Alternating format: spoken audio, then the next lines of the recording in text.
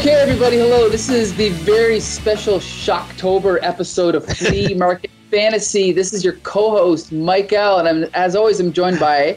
Michael Dell of the LCS Hockey Radio Show. Yes, and today is my pick. This is a comic book that I owned as a kid, and it's House of Mystery number 313, featuring I, Vampire. And I can tell by how excited you are right now that you really enjoyed this issue, Mike Dell. Obviously. All right, but let's get into this Shocktober nonsense, because all month you've been talking about Shocktober. So does that lead me to believe that you love Halloween, Michael? You know, it's funny. I do love Halloween. I don't do anything to celebrate. I don't dress up. I don't have decorations, but I just love Halloween. Yeah, see, that's what I was going to get at. I was going to ask if you, like, dress up. Do you go to costume parties? That kind of stuff. But nothing. No, nothing. I just watch movies, like Halloween, a lot of horror movies and, TV shows and just stuff like that. You know what I mean? Now you're up in Canada, so is Halloween a big thing up there? Do people care? It's probably equal to United States. Yes, absolutely. There's no difference. Right. Yeah. Except a lot more bacon and maple syrup given out as treats.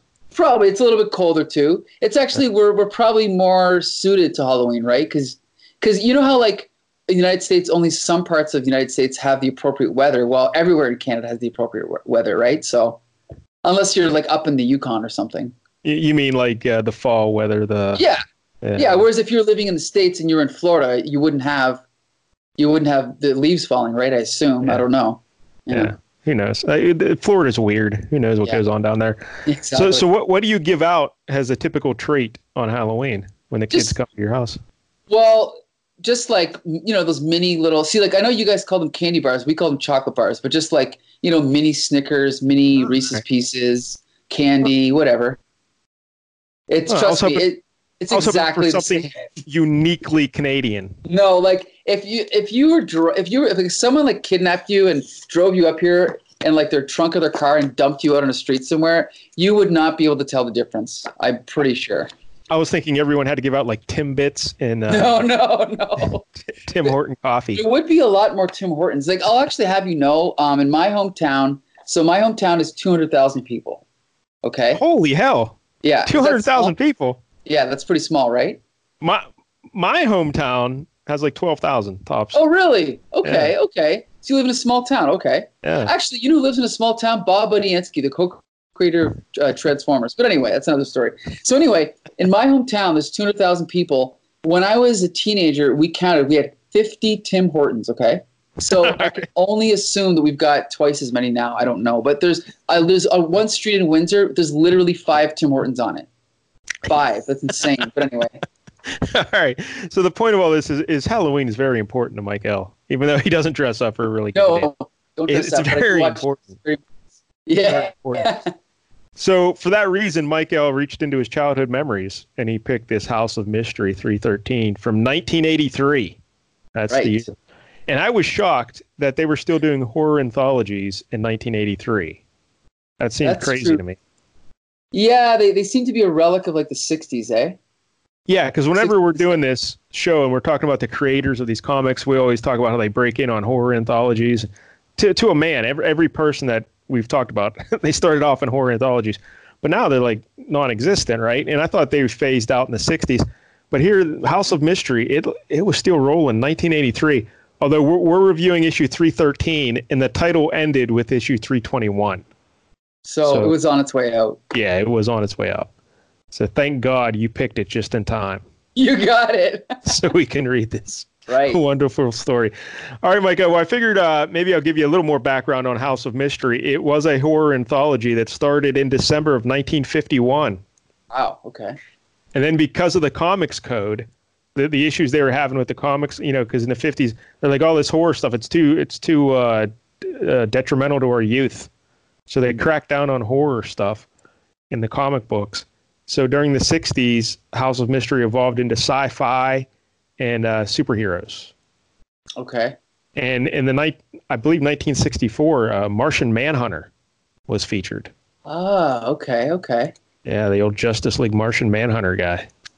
Right. Have you ever read any Martian Manhunter? No. Really? I've seen some cartoons with him in it. There's some good stuff back in the 50s and 60s, definitely. So it returned to its horror roots in 1968. Okay. They said, it's the Comics Code, I guess, relaxed or whatever. So like, all right, we're bringing back the horror stories. So the gimmick is that the House of Mystery, it's a literal house. Mm-hmm. And when 1968, when they brought it back to the horror theme, they introduced a character named Cain. Yeah. Cain, who I had no idea who this person was, but he's in our issue, and I guess he's kind of like a narrator of sorts. He introduces the stories. Right. He's the host. He's like Elvira, right? Yeah, they call him the caretaker of the House of Mystery. Right. And he's just this little guy with a weird beard and glasses, bald, and I don't know. Now you know what his name is alluding to, right? I guess Cain and Abel. Right. And he has a brother named Abel, and Abel, I believe, hosts the House of Secrets. Huh. Yeah. And how many house comic books does DC have? A whole lot of comics, a whole lot of house comics. So like House of Monkeys? Is there a what's that? No, there's no House of Monkeys, no House of Gibbons. Sorry. Okay. And I believe, now this is sort of secondhand knowledge because I found out more about these guys because they were brought back by Neil Gaiman in the Sandman comics. But one of the running gags is that Cain would constantly kill Abel over and over again. That was one of the gags. All right. And they've actually stolen that joke in the TV show The Chilling Adventures of Sabrina, which I just started watching. And by the way, it's excellent. I never heard that. Yeah. Like Sabrina the Teenage Witch? Yeah, they've rebooted it into like a new, modern day show, and it's actually really good. If you ever want to talk about it with G.I. Jolie, she'd love to talk about it, I'm sure. Yeah, I'd rather not. Okay. Right. Stick with Big Brother. All right. Yes. Unless there are a lot of fist fights on Sabrina the Teenage Witch. None. Zero. Right. Sorry. Yeah, then I'm out. All right. So that's the basic premise of the House of Mystery. And I guess this Cain fellow, maybe we'll talk about this a little bit later, but he does become a more prominent figure, I guess, in DC books, right? Doesn't he? Well, at least there's one DC book I'm aware of. Which one? Well, you mentioned he came back to Sandman, but also something called Justice League Dark. Oh, yeah. We'll talk about that a little bit more later. Yeah, okay. We'll get to that later. All right. So the main story in this issue, House of Mystery 313, you mentioned earlier, it stars I, Vampire. Yeah. I, Vampire. Cool name, eh? No. It's a play off the old I, Claudius. Yes. That's literature. Yeah. So, Michael, I, Vampire was created by J.M. DeMatteis. Yep, him again, eh? Yeah, 3 weeks in a row we've talked about J.M. DeMatteis. And the I, Vampire storyline began in issue 290 in March of 1981, and it ran until issue 319 in August 1983, just 2 issues before the title ended. Mm. So who is this I, Vampire fellow? Well, his name is Lord Andrew Bennett, and he this dates back to 1591. That's when all this started.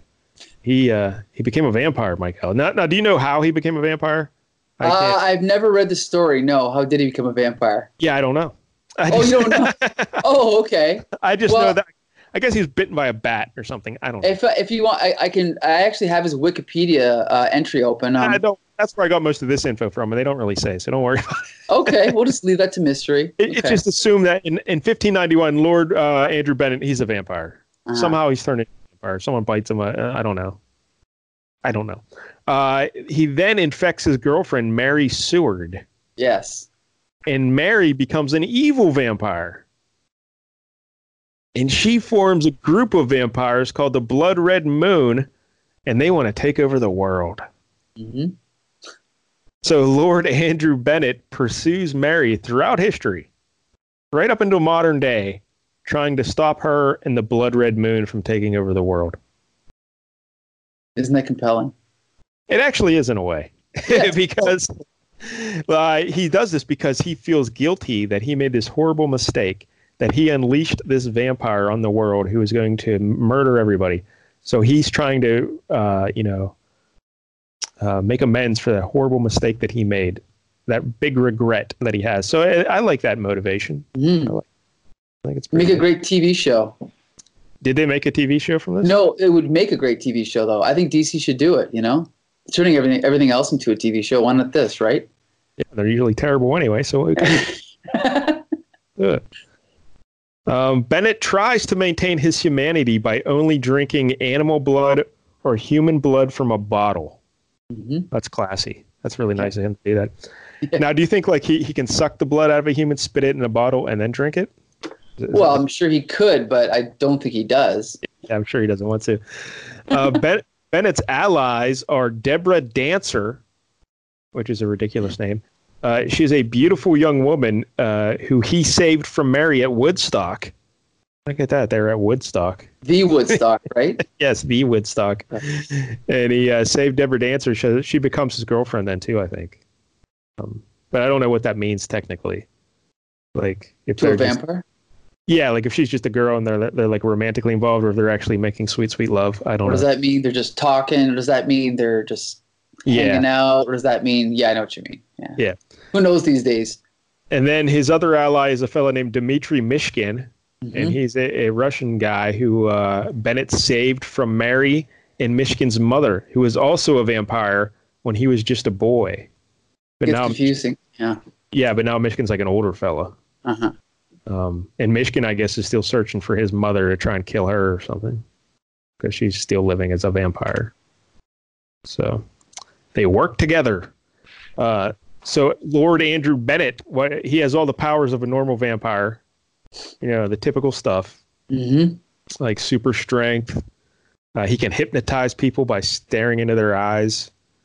He can also turn into a rat, mm-hmm. a bat, a wolf, or mist. Very cool. Yeah. Now, is that normal? Do vampires all turn into mists? You know, I'm not sure about the mist. Yeah, I don't know. I don't know if Dracula could do that. I'm not sure. I don't think so. Yeah. All right, so that sets the stage for this main story here in House of Mystery 313. It's called Side Effects. And would you like to take it away, Mike Bell? Oh, boy. So let me just say I can see why I sold this off when I was a little kid, because this was a hard story to kind of get into. First of all, I'm not sure if the last issue ended on a cliffhanger or if this is really how the story starts. But iVampire, should we call him iVampire or should we call him Andrew Bennett? I guess Bennett. Okay, Bennett.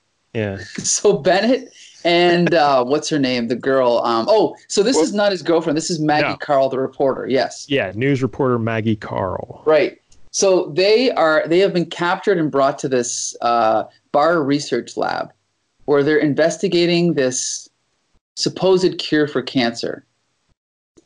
And it's really, it's okay. So here's the cool thing. I just got to say, the thing I love about this is that he narrates it like it's a novel, right? So that's kind of cool. That's kind of cool, right? He's kind of explaining things, how they're going. And the first thing that happens is he gets shoved in a cage, which he easily escapes from because he can turn into a rat, right? Yeah. Let me ask you this, though. Yeah. So the evil scientist guy is Alan Barr. Yes. And they could have come up with a more sinister name than that, right? Well, you know what's funny is Mike W. Barr was a writer at DC at this time, and Dan Mishkin is the co-writer of this story. So it's like they were just naming these characters after the guys who were like in the office with them. You know, I just know if you're like you're supposed to be afraid of an evil scientist, I don't know if you should be named Alan. That's really good point. Good point. Yeah. But yeah, so Alan Barr takes the lady away because Michael, do you have the comic in front of you? Yes. All right. Now, before they separate the two, Alan Barr says he makes a quote. He says something about pleasure. Do you see it? It's like, wait, let's see here. It's a panel of just his face, and he's looking right at the camera. Oh, he's 93 to be exact, but I've managed to keep myself fit and still quite able to take advantage of certain pleasures. Yes. And I think I know what he means. And that's right before he takes the young lady away. Right. So that's kind of something's fishy there. Yeah. So then they throw Bennett into the cage. They lock him up, and then of course they always walk away because that's what they do. No need to kill him, right? Yeah, and like you said, he turns into a rat. Now let me ask you this, Michael, because of course as a rat he can walk right out of the cage, but he can also turn into a mist. And later in the issue, like if you can turn into a mist, wouldn't that be all you do? Like why even monkey around with turning into a rat? So to speak. Yeah, you're right. That's a good point. I didn't think of that. But then again, there's a lot of things in here that raise similar questions. They'll get to in a minute. Yes, I don't want to call them leaps in logic, but it just, let's put it this way. At this point in the story, I'm along for the ride. I'm reading it. I'm enjoying it, right? Everything's cool. All so I Bennett, or whatever, Andrew Bennett, whatever the hell his name is. I think I Bennett would have been a better. Yeah, I Bennett, much catchier. So he's trying to figure out what's going on. So he comes across a goon. He's trying to get information out of him, right, to find out what's going on here. So he's like, tell me what Barr's game is all about. It's obvious his motives are not altruistic. So basically, he doesn't get much out of the goon, and so he hypnotizes him and kind of knocks him out. Yeah, he hypnotizes him, not unlike Craven the Hunter in last week's issue. Good with point. the gibbon. That's a good point, yeah. Another parallel. A lot of parallels in Flea Market Fantasy, right? Yep. So then he's moving along through the headquarters. Now, this is where it gets a little bit confusing. As a visual storytelling medium, it gets a little bit confusing because Bennett is going along through these hallways and he hears like this hiss coming from behind a door. Then he opens up the door. And so visually, we then cut to a scene of his friends Deborah Dancer and Dimitri Mishkin. So at first when I was reading this, I thought, oh, well, they're in the next room, but they're not. It's actually cutting away to a different scene. Okay. Because that page before it ends, he opens the door and he's horrified at what he sees. Right. So then so like, what's going on here? Yeah. But it's actually cutting away. Yeah, it's the cliffhanger. Right.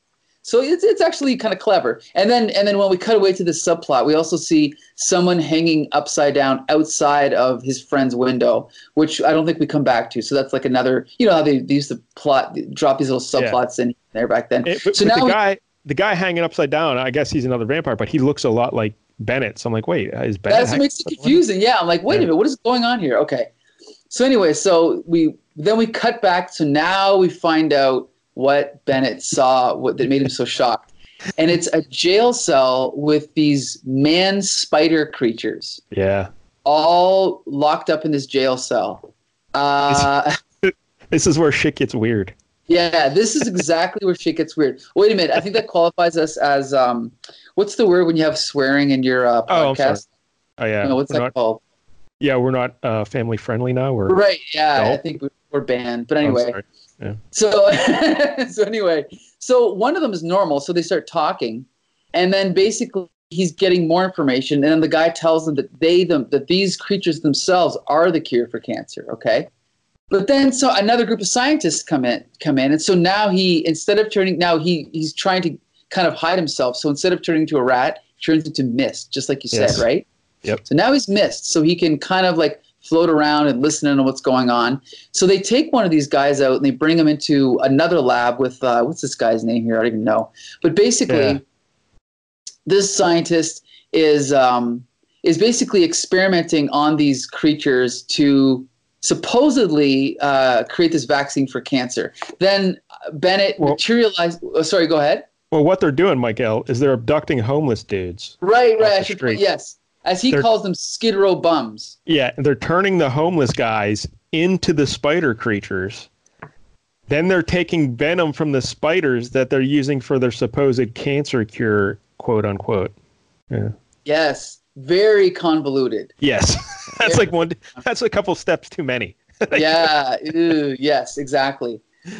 So then he materializes into iVampire, and then we have fisticuffs, which I'm sure you enjoy. Although it's one punch. Yeah, we have one punch. In this whole entire issue, there's one damn punch. Dang. That's not enough.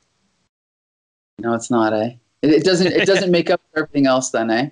And he's punching we got this Lord Andrew Bennett with his super vampire strength. He's punching an old dude, like a geriatric. It's not hardly a fist fight. It's elderly abuse. Uh-huh. So then he escapes and then goes to another room, and there's another bad guy. So this is now Alan Barr. Yes. So he bursts in on Alan Barr, and Alan Barr has got the reporter upside down. Yeah. She's on the table upside down. She's still fully clothed though. So the earlier implication, get your minds out of the gutter. Yeah, exactly. It's a different kind of pleasure. Yeah. So this is where it gets even weirder. Then all of a sudden, he pops his fangs, and Bennett realizes this guy's a vampire as well. Yep. He's a vampire. And you know how what's that? You know how else you can tell he's a vampire? His eyes are yellow, and he gets like red irises and people that are Good found. point. Good point. So now, yeah, the only way to tell him apart from Bennett is he has green hair. So he says, a vampire, that explains your inhuman treatment of those poor derelicts, but not why you would develop a cancer cure fatal to your own kind. And this is where we have another twist. My own kind, bah, I have no kinship with other vampires. And then he says, wait, where is it here? Yeah, you're skipping a big point here, though, Michael. Uh-oh, what did I skip? The cancer cure is not a cure for cancer. Yes, that's what I was getting to. I thought, where does he say that here? It's on the next page, I think. Well, I think he had to have said it before that quote you gave, because he's like, you're against your own kind. Because what happens is he's telling all these humans that, hey, I developed a cure for cancer, and they're giving them the cure. They take the cure, but actually it's to poison vampires. Yes. So because he wants all the other vampires in the world to die out. He wants to be the lone vampire, so he can just feast on all the people he wants with no competition. And he has an antidote to prevent himself from getting sick. But so this whole cancer cure is just a ploy to poison vampires. Yeah, see here, in the next page it says, you fool, there was never any cancer cure except for a few select lab animals. You know, I got to say, there's one more twist coming. I can't, like, this is what I mean is at the beginning of the story I was buying it, but then it gets even weirder because then we find out the reporter is also a vampire. Yes. And Andrew Bennett says, not you too. Maggie Carl, girl reporter, and girl vampire at your service. So this is exactly the point where I remember how I said I was with it and I was in, and it was, you know, I was along for the ride. No longer along for the ride here. Okay. well, you skipped another detail there. When Bennett and Alan Barr are arguing, Barr, you know, it seems like he has the upper hand or something, but then Maggie appears and she just stabs Barr in the back through the heart and kills him with like a wooden stake. So he dies, and that's when she reveals it, because he goes, how did you get out? And she goes, well, it's no problem if I can turn into mist. And he's like, you're a vampire too? And how do we know she's a vampire, Michael? Yellow eyes, red pupils. You got it. Yep. So then she turns into a bat and flies away and says, bye, cutie. And that's actual dialogue. Bye, cutie. And also she has she throws him a vial of the antidote. Right. Because Andrew Bennett had been poisoned a wee bit in the previous issue. Right. He bit somebody and he got weakened by it. And she takes one vial of antidote, so the Blood Red Moon. Oh, we should say Maggie Carl's part of the Blood Red Moon. She's with Mary Seward, his former girlfriend. She's one of her pals, and they're in the Blood Red Moon together. But she takes the vial of antidote so their scientists can duplicate it and cure the poison, you know, going around. Well, we also have to point out that she throws it at him because it's not as if glass is brittle or anything, right? So, she calls him cutie. And she says, don't let Mary know that I helped you. Right. You know? So there's obviously an ongoing, you know, saga of different characters here, but this whole idea of finding out that the bad guy's a vampire and the girl reporter's a vampire, it just pushes it over the edge of, you know, believability. Everything else I could buy. I could buy the spider creatures whose blood could, you know, cure cancer. I could buy that. This whole bit, I just can't buy it. Well, again, they couldn't cure cancer. They could poison vampires. Right. It was all, and that's the thing is, you just got to wonder what was the unnecessary complication. I don't know. It just seems like they just added the spider stuff to make it a horror. Yeah, it could have been simplified. Because otherwise there's no reason to have them there. So then the laboratory, they had their fight, and the laboratory catches fire, and she escapes, and then Bennett gets the antidote, and then he turns into a bat, and he escapes. But all the other spider creatures, they all burn to death. Yep. They all die. That's also what makes it horror, right? Yeah, plus all the security guards and the guys just working 9-to-5 jobs at the laboratory. Right. They're all dead. And then he's like, I listened to their high-pitched shrieks and wails as flaming death consumed them, and I swore that the war would go on. Will go on. Yeah. Yep. So he has to track down Mary in the Blood Red Moon. See, this would make a perfect TV show. It'd be like, you know, like the ongoing quest that would take him to the last episode when he finally confronts Mary, right? I think it'd be great. I mentioned earlier Justice League Dark. Yeah. And I guess now, are you familiar with this, Michael? Can you explain it? Yes. I bought the first few years worth, actually. You Okay. sound shocked. You sound shocked. You're speechless. Explain the premise of Justice League Dark. Okay, here's my cynical summary of what Justice League Dark is. So DC had a bunch of characters that were all part of Vertigo. And Vertigo was their sort of adult offshoot line that was supposedly for more sophisticated readers, right? So they had people like Swamp Thing, Constantine, Doom Patrol, Animal Man, things like that.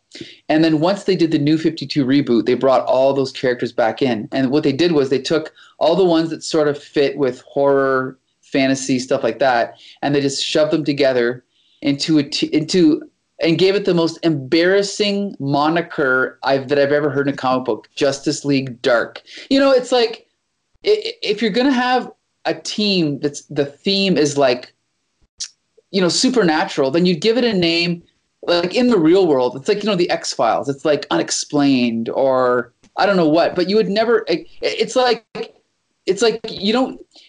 if you have a group of people and you don't acknowledge the genre you're in, you know what I mean? It's like, hey, these are my comedy people I hang out with. Like, if you're in a sitcom, you don't call your friends the comedy gang, because it's like the audience know that you're funny, but the people in the show don't know they're funny, right? Well, Michael, didn't Marvel do something? Didn't they have a Dark Avengers, or what did they call their evil just Avengers? As embarrassing. Yes. Right. You know what? It'd be like calling. It's one thing to call a comic book Justice League Horror, but the people in the comic can't call themselves Justice League Horror, right? Well, that's why they call themselves Justice League Dark. Dark's ambiguous. You don't know. Okay. Seems just as ridiculous, but anyway. But basically, it was all these supernatural, like demon-related heroes who. And wasn't Batman like leading them, or was that just in the cartoon? I think he might have. I'm not sure, actually. He might have been in it at one point, but I remember it was like Constantine, Madame Xanadu, Deadman, Shade the Changing Man, Zatanna. Yeah, I don't think Batman was ever in there. Well, I know they made a cartoon of it, and Batman was in the cartoon. I guess he was their leader in the cartoon. But also, they had different incarnations, and I guess Wonder Woman was their leader eventually. Yes. And there was also a fella in the later team called Detective Chimp. Yes, I was going to say. So now you'd probably be interested. Yeah, I'm all in on Justice League Dark with Detective Chimp. But the reason I bring this up, Michael, is because I guess the plot line, one of the main stories in Justice League Dark, is that our buddy Kane from the House of Mystery, he was somehow leading an army of vampires. I guess the Blood Red Moon vampires. He was like leading them to do some shenanigans. Or maybe this is just the cartoon version. I don't know. But they then resurrect Andrew Bennett because he had died. They bring him back to life to fight them, and Lord Andrew Bennett defeats Kane in the Blood Red Moon vampires. Really? Yeah. Well, you know that they also rebooted iVampire for New 52, right? I did read something about that, but I tried to pretend it never happened. Exactly, because they made him. I think it was basically like a Twilight version of iVampire. Like a young, kind of teen kind of guy. And I don't know. I guess, you know what? I think to me, Justice League Dark is to the House of Mystery and House of Secrets what Tom Cruise's Mummy is to Universal Horror. You know what I mean? All right. That's how I can explain it, yeah. Well, Mike L., when readers check in with the House of Mystery, they don't just get one story. Whoa! There's more stories here. Now, did you read the additional stories? I hope so. Yes, I did. All right, well, set the table for the second one. Oh, boy. Okay, this is a weird freaking story. Now, it's a beauty. I know what they're going for. They're kind of going for, like, Twilight Zone or whatever, but, okay, so this guy's sitting at his table, and this is really weird. He's sitting at his table, and he's reading the paper, blah, blah, blah. He's kind of bored, and he's looking at a beautiful girl in the paper, and then he has this thought, oh, wow.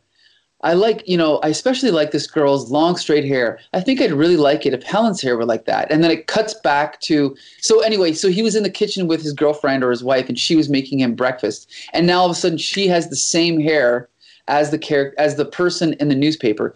But the weird thing is that she doesn't like she doesn't recognize the change. She remembers herself as always having this kind of hair. But this is where the story gets really awkward, because then he has a flashback, and it basically explains that this has been going on for years, and that when he first met her, she was kind of this, frumpy, sort of poorly dressed person. And then as time went by, whenever he had a thought, she would just change, and she would never remember the previous version of herself. Yeah, because Michael, here's what happens. I got the book open now. They show he's a big, handsome fella, and he's walking with this lady, and he's like, his wife, was she really a short and rather dumpy brunette when he first met her? Not that her looks really mattered to him back then. And then they go longer, and then a couple panels later, they get married. But then he's at business. He's got his briefcase, his suit on, and he looks and he sees this foxy blonde walking by. And yet it wasn't long before he became dissatisfied, and his eyes began to wander. That's right. So he's looking at these blondes, and then they show a panel of his wife vacuuming the carpet, looking like Hazel, the old Hazel sitcom. Okay. And then she turns into the smoking hot blonde, just like that, bang, because that's what he's thinking of. So basically, whatever he wishes, that's what happens. But the rest of the world's not even aware of it. Like, he even asked his buddies, do you remember when my wife was that dumpy brunette? Nope, she was always smoking hot to us, buddy. Mm-hmm. So it's like the whole world bends to his wishes. Very strange. Yes. So I was kind of hoping it would go somewhere. Oh, it goes somewhere. Okay. Somewhere. Maybe you can explain this ending, because I don't know what the hell happens. Okay, because basically he basically thinks like he's like accepts. It's like either I'm going crazy, or maybe I don't know what's going on. But clearly no one else knows about this. Only I do. Then it cuts back to the present, and this is where I lose it, because all right, he's like, I'll explain it. Okay, you explain it, Mike Dell. All right, so when the story opens, his wife's in the kitchen cooking dinner for him, and he's upset because she's cooking some healthy food. Right. And he's like, she's on this diet of health food, and he hates it. He wants to eat, better stuff like fried chicken and pizza and tacos and stuff like that. But no, she's cooking healthy for him. So that starts everything off. So that they plant that seed there. Uh-huh. And then he gets in about the straight hair and then the flashbacks about the dumpy brunette. But when he notices her straight hair, she goes, "Oh, please don't tell me it's happening again. You're getting crazy," because she had to take him to a therapist. And he finally, embraced the fact that, I've just always been married to this smoking hot blonde. There was no dumpy. But, in the back of his mind, he knows that something's weird here.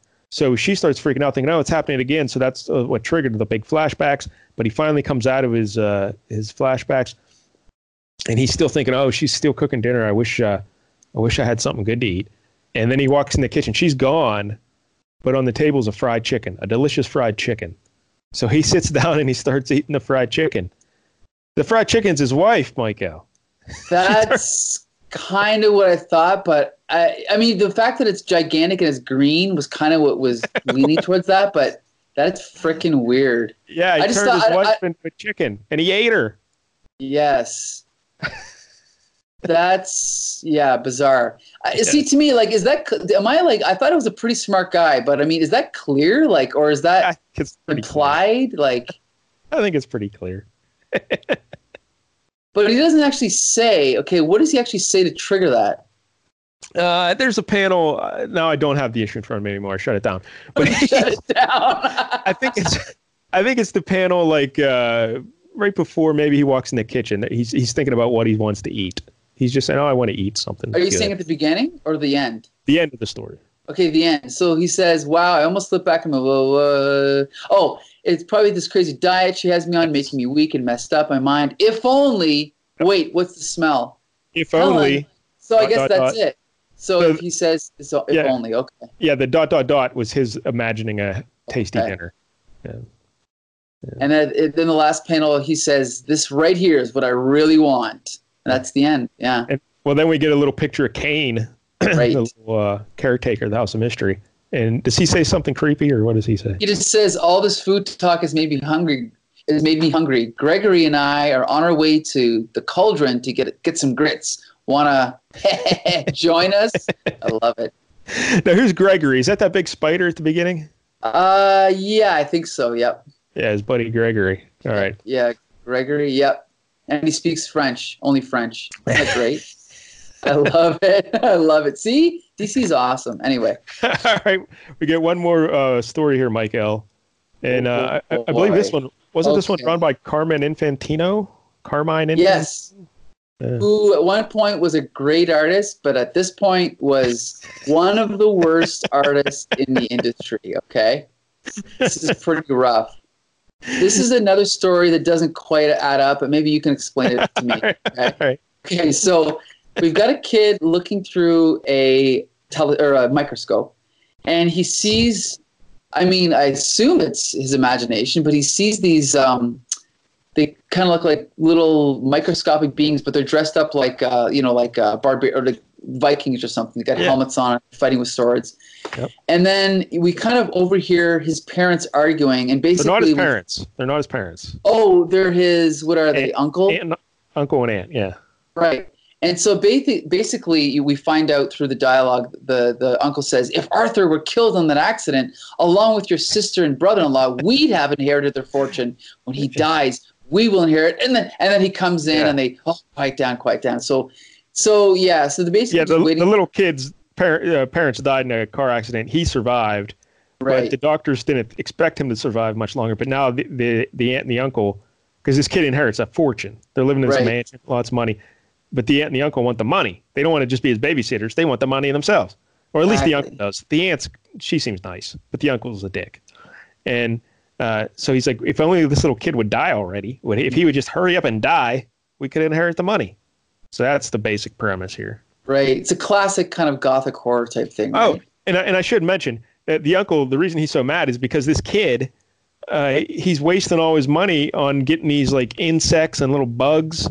Right. And all this stuff for his science project so he can study them under microscopes. And the kid's in a wheelchair too, I believe, right? Yes, he is. Yes, he is. So that's all he does. He just sits in his room all day looking through his microscope at all these little bugs and insects and germs and viruses and whatever else he's got going on. And he's fascinated by it, but the uncle's really upset. So what does the uncle do, Michael? So then, so like the next day or whatever, so the mailman brings an exotic insect, but I believe it's a scorpion. Yeah, yep. Scorpion. It's a big, giant red scorpion in a box. And the mailman brings it to him. There's just like a mesh grating on top of the box. Yeah. So you can see in it. It's a scorpion. That's how they just send it through the mail. And then the mailman, and then the mailman tells him, "Hey, be careful. Those things will kill you." Yeah, he said, "Be careful how you handle that thing. It's poison, kill you." And he's like, "Oh," because no one knows that, right? It's not common knowledge. So then he's looking. See, this is what's weird is like he's like looking through the microscope, and the kid actually says, "I've never seen germs like these. They must be a mutation." So I'm not sure how big these are supposed to be. Also, it doesn't help that Carmine Infantino's art is not exactly realistic or accurate or based on anything in reality. So I don't know if he's supposed to be. The kid also noticed that some of the germs don't they look like his uncle? This is where it gets even weirder. Is now he's looking at the it looks like two ants, and then it kind of zooms in and you see he's like, hold it, another species coming into focus. It looks like Uncle Ben. Oh, by the way, that's what's also confusing is his name is Uncle Ben, so it's allusions to Spider-Man and a rice, I believe as well. Yeah, exactly. That threw me off. Yeah. So anyway, then the real Uncle Ben comes in. He's like, talking to your friends again, Arthur. Uncle Ben, you're just in time. So then the Uncle Ben gives him the scorpion. Oh, no. So then he gives it to him, all right. Yeah. So he's like, you have no need for your microbes, Arthur. Not where you're going. Uncle Ben, no. Yeah. And this is where Uncle Ben just takes the scorpion and throws it at the kid's face. And then it says some hours later when police are summoned to the grim scene. I found him like this, sob, when I returned from shopping. What do you make of it, Inspector? I don't. Wait, look, a dead scorpion. The old lady says the boy was always messing around with bugs and all kinds of weird things. And by the looks of that sting mark on the kid, he got it just after it got him. As for the man, all he has is a tiny scratch on his finger. I guess we'll have to wait for the coroner's report on him. Funny, though, that look in his eyes as though he's seen what killed him. And then we see in his eyeball a reflection of one of those bug things with the barbarian gear on. Look at that. Okay, what the hell is going on here, Mike Dell? Can you explain this one to me, please? Well, the uncle came in and threw the scorpion on the kid's face, and the scorpion killed the kid. And then the germs, the little bugs under the microscope, they like the kid. He's their buddy. So they got pissed, and then they killed the uncle. That's basically what happens. Okay, but that can't happen, can it? It can in the House of Mystery.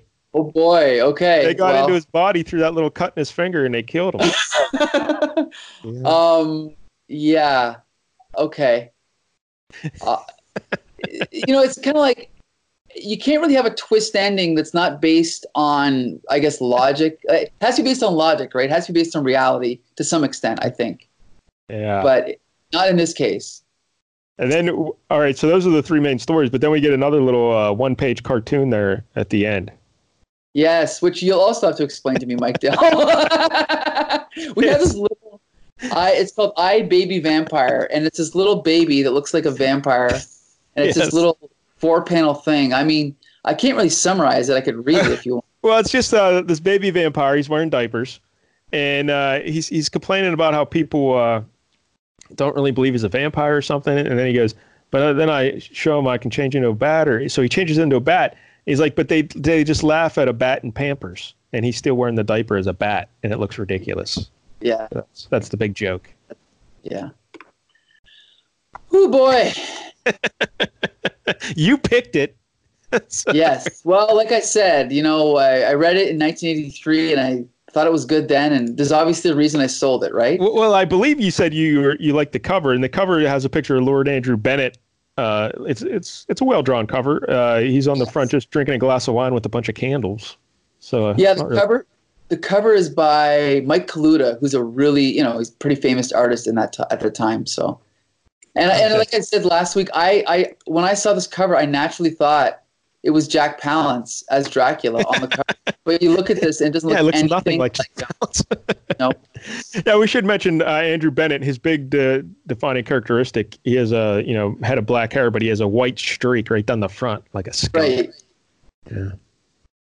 Drives the ladies wild. Yeah. All right. Well, let's talk about some of the creators involved here, Michael. Sure. We'll just focus on the iVampire stuff. Sure. The writers were Dan Mishkin and Gary Cohn. Yes. And I think it's weird. Yeah, like you mentioned, Mishkin is a character name as well. Right. They just took it. It's also a Dostoevsky reference, if you really want to get. Oh, is it really? The Idiot. That well read. Yeah. Yeah. All right.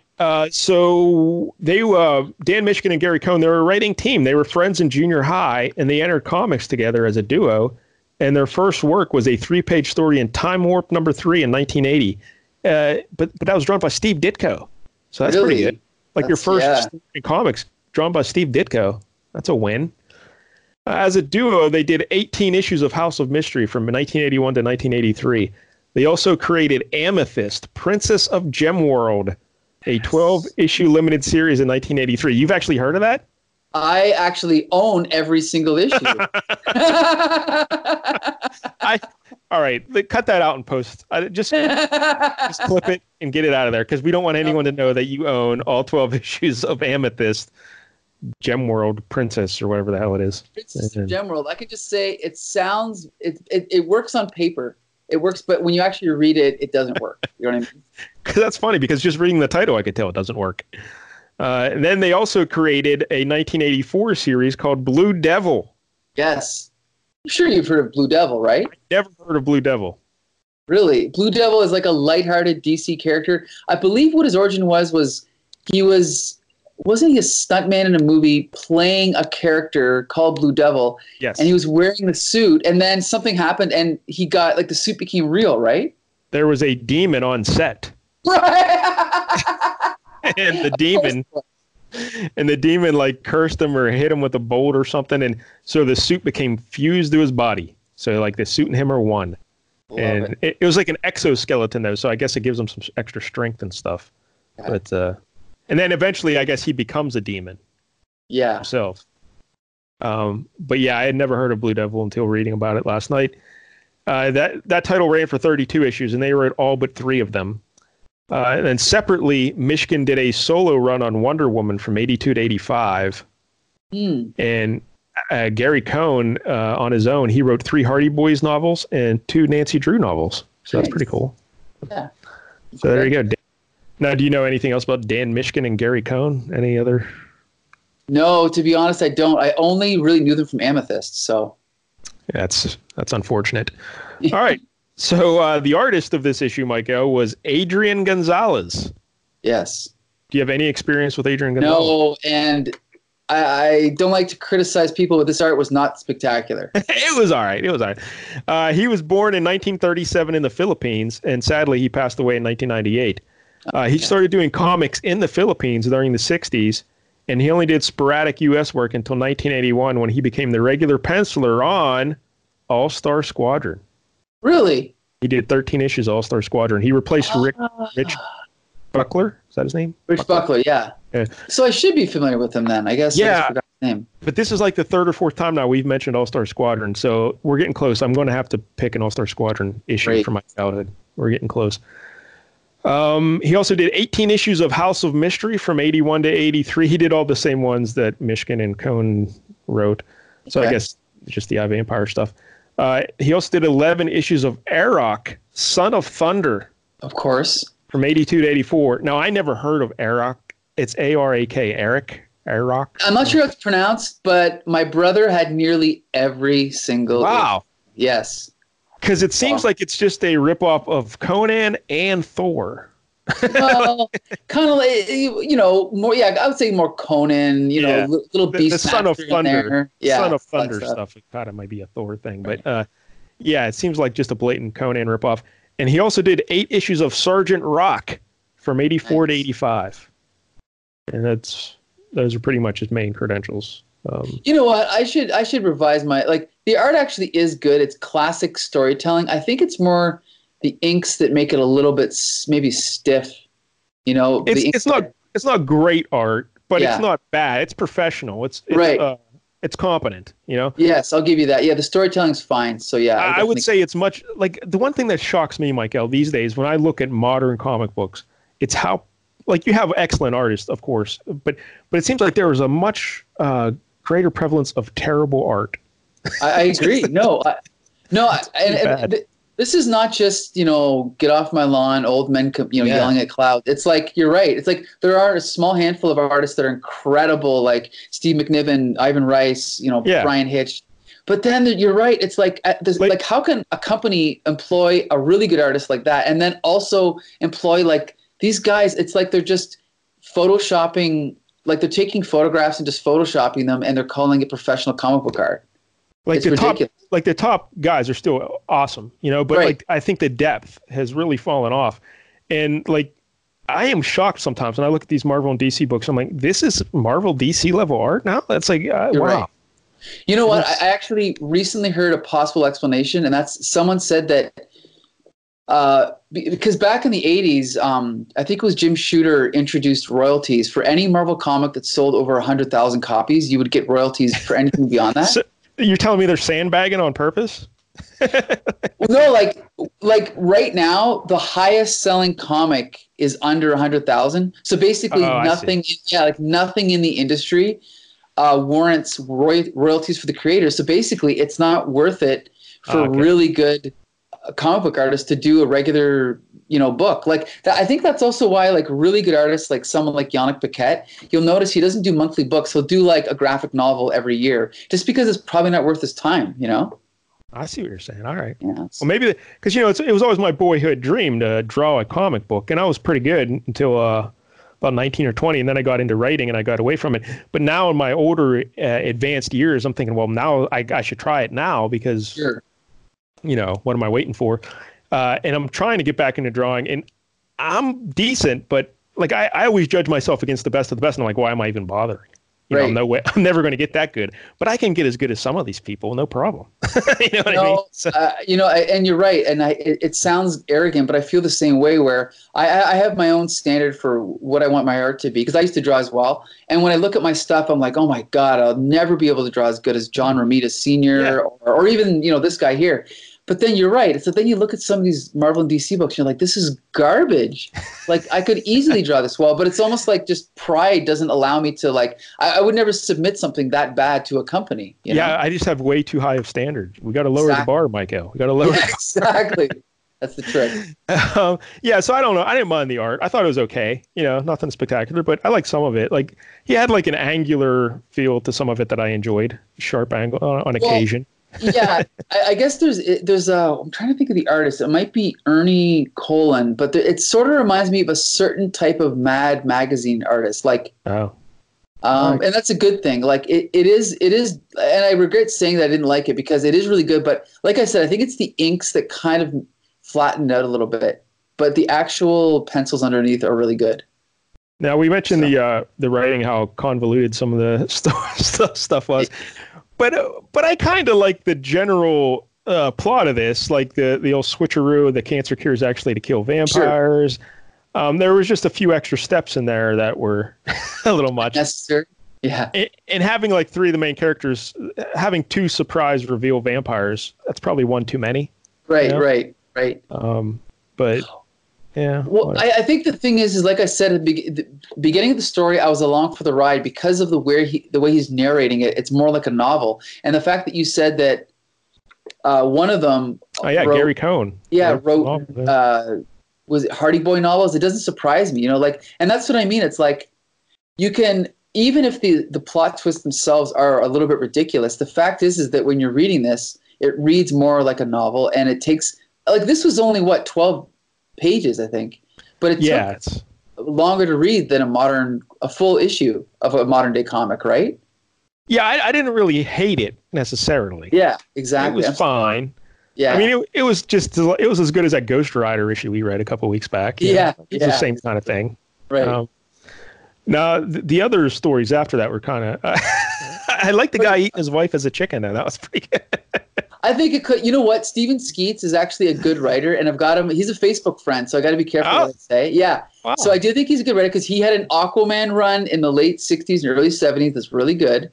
So he's obviously a good writer. I just think they should have made it a little bit more clear about what happened with. Yeah, I hear you. It is. Yeah. They could have made it a little less subtle. Maybe, right. Maybe it's a little too subtle. But I don't know. So there it is. Anything else we need to say about House of Mystery?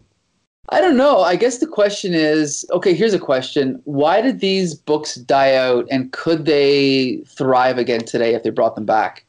I think it's obvious why these books died out. I just don't think. Well, I mean, the concept of a horror anthology. Like, don't you think I just don't think.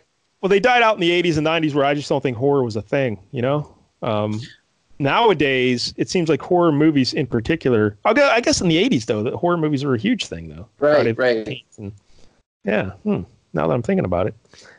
But like even like something like Black Mirror, right? Like, you watch Black Mirror? I'm aware of it, yes. Okay. That's basically Twilight Zone, but it's all sci-fi. So it's all based on technology. So to me, those types of stories are still popular. So I think they could do something like this, but... Do any horror anthologies exist anywhere, whether on the big two or even minor? No, not even. I mean, maybe DC has one, like they might have like a Sandman universe type thing, but I think they're all with characters that are recurring. So, because at worst, Michael, like you mentioned a couple of weeks on here, like it was horror. These anthologies were training grounds for young writers and artists. They could give them a shot and see who has it, and So I think if anything, these companies would want to at least have one title like that where they could run people out there and just give them I'm sure they do. Do they have remember Marvel Presents years ago? Sure. Like they had smaller stories. Does that sort of thing still exist? You know what? As far as I know, no, because what they do now is they let the indie companies sort of vet everybody, and then they hire them on to Marvel and DC. I see. Yeah. Yeah. That might even be a better way to do it. Don't have no risks. Yeah. All right. So the horror. I don't know. I was never a horror guy. Were you a big horror movie? Well, you say you celebrate Shocktober by watching horror. I was never as young when I was younger, but in the last 10 years, yes, I've grown to love horror. Like, I would, other than the embarrassing omission of not seeing Candyman until this weekend, I can safely say I've seen probably any good horror movie that you can imagine. Like if you can name it, I've seen it, I think. Well, I'm not a horror guy, but on the LCS hockey show, Larry is a horror guy. Really? He loves horror movies. And our other buddy, Miles Watson, was on this past week, and they did the top horror movies of the 2000s. Really? Yeah. Dang. And they talked a lot about horror movies. Well, but can you tell me did you know the names? Did you recognize these titles or no? Yeah, I recognize some of them. Like Larry, I think Larry's number one, Paranormal Activity. He loves Paranormal Activity. Okay. And I'm sorry to laugh. And number two, he, what's the other one? It's kind of, The Conjuring, I think. Yeah, that's pretty good. You like The Conjuring? Okay, now when you say 2000s, does that include like up until 2019? Like 2000 to 2009, like. Oh, so the decade. Okay. Yeah. I've got two movies I'm going to name, maybe three, but I want you to relay these to Larry because I want to know what he thinks. Okay. Okay. One of them is The Witch. He hates The Witch. That's my favorite horror of this decade. Okay. He hates it. I liked it because there's a goat beating the hell out of a guy. Okay. And anytime a movie has goat on human violence, you're in. Yep. You're in. Okay, and then the other one, maybe we've talked about this. The other one is Hereditary. Yeah, we have talked about this on the LCS show. Hereditary is terrible. It is it's just one of the worst movies I've ever seen. It is so dumb. One of the best movies I've ever seen.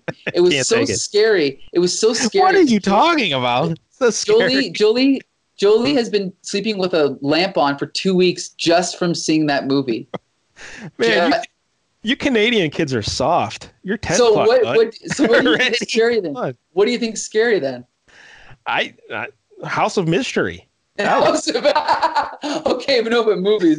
That's like terrifying. Paranormal Activity? No, I never watch it. I don't watch horror movies, so I can't really think of a movie that has ever scared me. I don't really? I can. Because they're movies, right? I thought they were documentaries. Yeah. Yeah, but I mean, like they're actors doing a bit. So does it really that terrifying? But if you think that way, how could you enjoy any movie? I hear you, but I guess the scary thing, I don't know. I just. I think you also have to want to be scared. Like obviously, it's like when I go into a horror movie, I know it's like, okay, I'm on a roller coaster and I'm ready for the roller coaster. But usually, like if I get scared, like if I'm watching a movie with someone and they're like actually scared of like going to sleep, I don't get to that level. But I've certainly, if I'm like alone at home watching a horror movie, I will look over my shoulder. Like I swear to God, I was watching this movie called Under the Shadow the other day. It's actually the Persian language. Okay, this movie was so scary. I swear to God. Afterwards, I was reading up on it on Wikipedia, and I swear to God, I heard a voice coming from another room in my house. I was scared crapless, okay? I went and I like shut the door to like my studio and like I kept a light on. It was freaking scary. Anyway, but yeah, it's Shocktober, so. At any point in that movie, did the guy turn his wife into a chicken and then eat her? No, nothing like that. Yeah. Nothing, fortunately. All right. Yeah. So House of Mystery number 313, Micah, what would you give it, 1 out of 10? Okay, well, the iVampire story, I'll give a 6 out of 10. Oh boy, the second story, I'll give a 4 out of 10, and the last story, that's like 2 out of 10. That's bad. So it averages out to a 4 then overall. Yeah. Yeah, I'll give it like a 3 overall. What do you give iVampire? Like a 5. Okay. So not as bad as you thought it would be. The iVampire stuff, like I said, I really like the motivation for the character, the backstory, and all that. So I can respect the iVampire. But vampires and horror, like I said, it's just not my thing. Yeah. And if it was more fistfights in it, I would have liked it better. But, okay. Yeah. So funny. There it is. All right. So yeah, there you go. So there's my 2 picks for Shocktober. I hope that when the next holiday comes up, you'll be a little bit more festive. Well, November, Michael, American Thanksgiving. Are you going to have a Thanksgiving theme? I'll have to dig deep for that. Yeah, I'll see what I can do. All right. Well, next week we're back to the good picks. One of my picks. Okay. And I'm going to go with X-Men number 96 from 1975. Whoa, you beat me to the punch. I was going to spring some X-Men on you, but okay. Yeah, because X-Men, it's basically my all-time favorite comic book like that was what I really grew up on from the time I was like 11 to 13. And those are informative years for a child. You take in a lot of stuff there.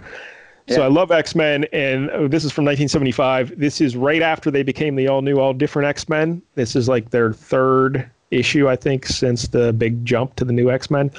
The issue right before this, Thunderbird died. Right. So we get the new team here. And this is well before the Uncanny X-Men, Michael. I don't know. Yes. I just realized that they didn't become the Uncanny X-Men until like 141 or 142, somewhere around there. In fact, even, we just recently reviewed Amazing Spider-Man 111. I think at that point, the Indicia still said just Spider-Man. Huh. Yeah, I think it did. I'm not positive, but I think so. About that. So X-Men 96, they're fighting a demon. Awesome. Fighting a demon. Right. Which is weird, because X-Men, you don't usually see them fighting demons, but they're fighting a demon. Now, let me ask you, though. You obviously did not buy this when it came out. No, I was. Okay. I don't even know what month it came out yet, but I'm sure it was alive, but barely. Yeah. December 75. Yes. My first time reading this was probably an X-Men classic. Remember that? Gotcha. So they'd reprint them. Okay. Now, when we read this, are we reading the original version or the classic X-Men version? Because the classic sometimes has extra scenes added. We're reading the original. Gotcha. Okay. Just making sure. X-Men 96. I'm excited. I'm looking forward to it. I believe the Chris Claremont was the writer, but he wasn't. I think Bill Mantlo may have been plotting at this point. Yes, I just noticed that. I never knew that, but that's true. And Dave Cockrum is the artist. Yes, I love Dave Cockrum. He's my favorite. All right, there we go. All right. Looking forward to it. Okay, so for those of you out there listening, we have a special announcement to make, don't we, Mike Dell? Sure. Go ahead, Michael. Well, you did the legwork, so you can announce it. Well, I don't know if it's much of an announcement, but the podcast is now available on Spotify and Stitcher. Which means our complete viewership or listenership is going to increase by 1, because now Larry can listen to it, right? Well, no, Larry listens through iTunes. Oh, okay. Dang. We're waiting to get approval on iTunes. It's been submitted, but it can take up to 3 weeks. But soon we will be on iTunes as well. But if you have Spotify or Stitcher, you can listen to it there. Great. And for anyone listening, we definitely want to hear your feedback. So please, whatever format you're listening to us on, please, send us messages. Let us know what you think of our reviews of the comic. Let us know what you think of the comic itself. If you can't find anywhere to comment, feel free to email us. I guess for now they can use mail@comicbooksyndicate.com, but maybe we should eventually create an email for Flea Market Fantasy. What do you think? Sounds like a lot of work. All right.